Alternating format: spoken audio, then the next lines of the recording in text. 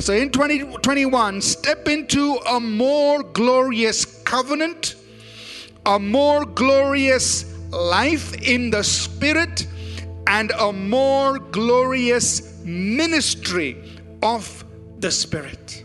So, what God is saying to you and me, I want you to step into this. I've prepared it for you.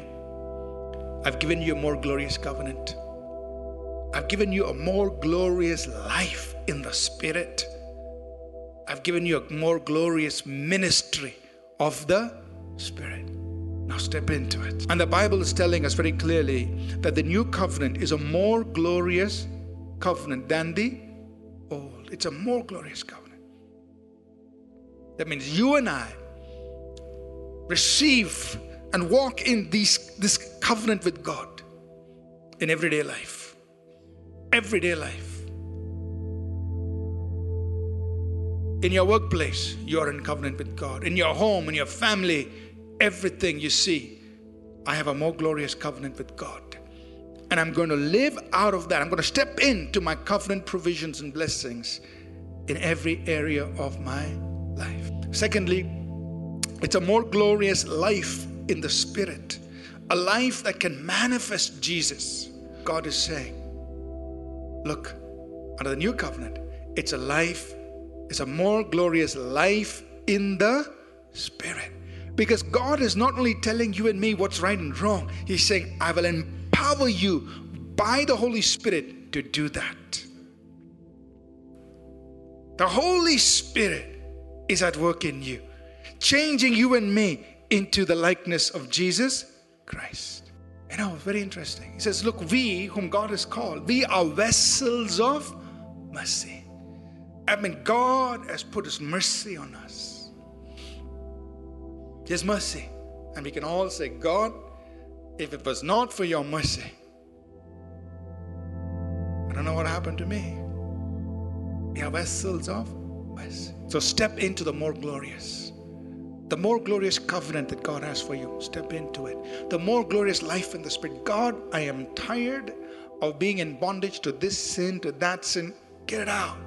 The life in the Spirit. The Holy Spirit sets you free from the dominion of sin and death. Anything that is sin and anything that is working death in you, you are empowered by the Spirit to be free from. Avoid sins that destroy destiny. There are 5 sins listed in 1 Corinthians 10, 5 through 12 that Paul identifies and says, these are the 5 sins that kept the people of Israel out of their possession. God had prepared for it. God had prepared it for them, but they didn't get it because of these 5 sins. And Paul is basically saying, don't let those same 5 sins keep you and me from getting in to our land of promise. Sometimes when you are you're walking under this more glorious covenant, walking in this more glorious life in the Spirit, and walking in this more glorious ministry of the Spirit, it will attract persecution. People will reproach, speak bad of you. But that's when you remember, they may speak bad of me, but Jesus Christ, the Spirit of glory, rests on me, and Jesus is being glorified in my life. So don't worry if you're persecuted because of living this more glorious covenant life. In closing, I just want to give us a bigger picture. See, God has a twofold purpose on the earth right now. There's many things God is doing, but 2 important things. He's bringing the church to be a glorious church. A church without spot or wrinkle. That means He's bringing us to a place where the church meaning all believers worldwide, all of us will be like this. We'll be a glorious church. We will reveal His glory. Secondly, God is also filling the earth with the knowledge of the glory of God. It will be fully accomplished in the millennial kingdom, but God is preparing through the church. The knowledge of the glory of God is filling the earth. So God is doing that. He's bringing the church to a place of greater glory.